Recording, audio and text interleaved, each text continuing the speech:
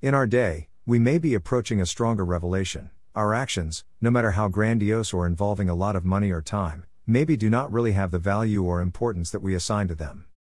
It might seem like something against reason. It is, because our reason is self-centered to various degrees without considering anything else.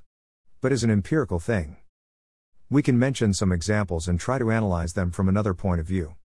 A person strives several hours a day to hoard all possible resources for himself, using all his ability and energies.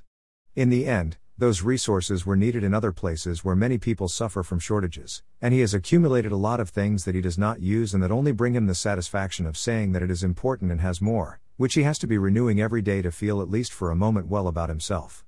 The result is one person who is only notoriously dissatisfied and thousands going hungry. Wouldn't it be better to stop and rethink what we're doing? Or let's talk about the most extreme case. How much resources and uptime are spent on war efforts? Or revolutions? Or any conflict? As for money, lives, effort and resources in general? In that situation, wouldn't it be better if nobody did anything? There is something more to wars and conflicts than the immediate profit which does not exist for anyone, the future. Violence is applied as a way to protect personal survival or that of a group, in the future, through calculation. The calculation implies an enemy, someone who wants the same thing as you in any way and only one will get it. And there's no way they both have it. For this, diplomacy and negotiations were invented where each one gives up something and seeks to reach an agreement that leaves both parties conforming if not satisfied. But these techniques have major shortcomings, one of them being that the bulk of the population is not in a state to use diplomacy and as theories they are not complete. The proof is that there are still conflicts and wars. This is because war and conflict come from a deeper place within all of us, a place that feels that it will only be satisfied when I am the only thing that exists and everything is mine. A real and objective look within oneself usually poses a bleak picture without resolution.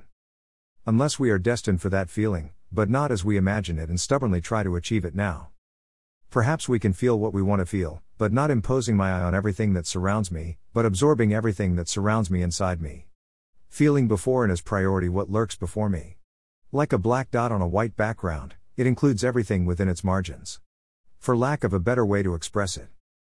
Maybe if we all really wanted to see everyone else in the best possible condition and much bigger than us, we would see them like this and tomorrow the world would be something different. But hearing that a mechanism inside us jumps up and screams no. That will never happen. No, I know the people and they will never change. No, those are fantasies. Which could be reduced to, I really don't want that to happen. The only way I can project a future in which I feel good is by being better off, at least than someone, at least in something. This root within each one is not changeable and does not depend on us. A methodical effort and a suitable environment are needed for someone to generate the attitude and reach a real feeling of the need to change. Asking, as a necessity that cannot be postponed, an addition to what is at this moment and that is not in it and is totally opposed to it.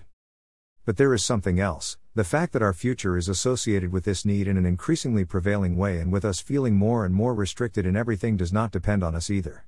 Even if there is abundance in everything that at the moment gives us satisfaction, we will no longer feel it as such, and it will be a much worse state. The rates of depression throughout the world and mainly in what we call the developed world give us an indication of this. Let us also remember that when someone does not feel satisfied with at least one thing, our root takes action and seeks self-satisfaction and direct harm to others, without being able to avoid it. Therefore, we seem to be destined to strive for genuine good relationships and a genuine identification and sense of mutual exaltation between absolutely all people. Even if as a first step, we fake it, but directed towards really feeling it, not to manipulate, or it can even happen against our will, through blows, plagues, and famine and wars, etc. It seems like an inescapable destiny.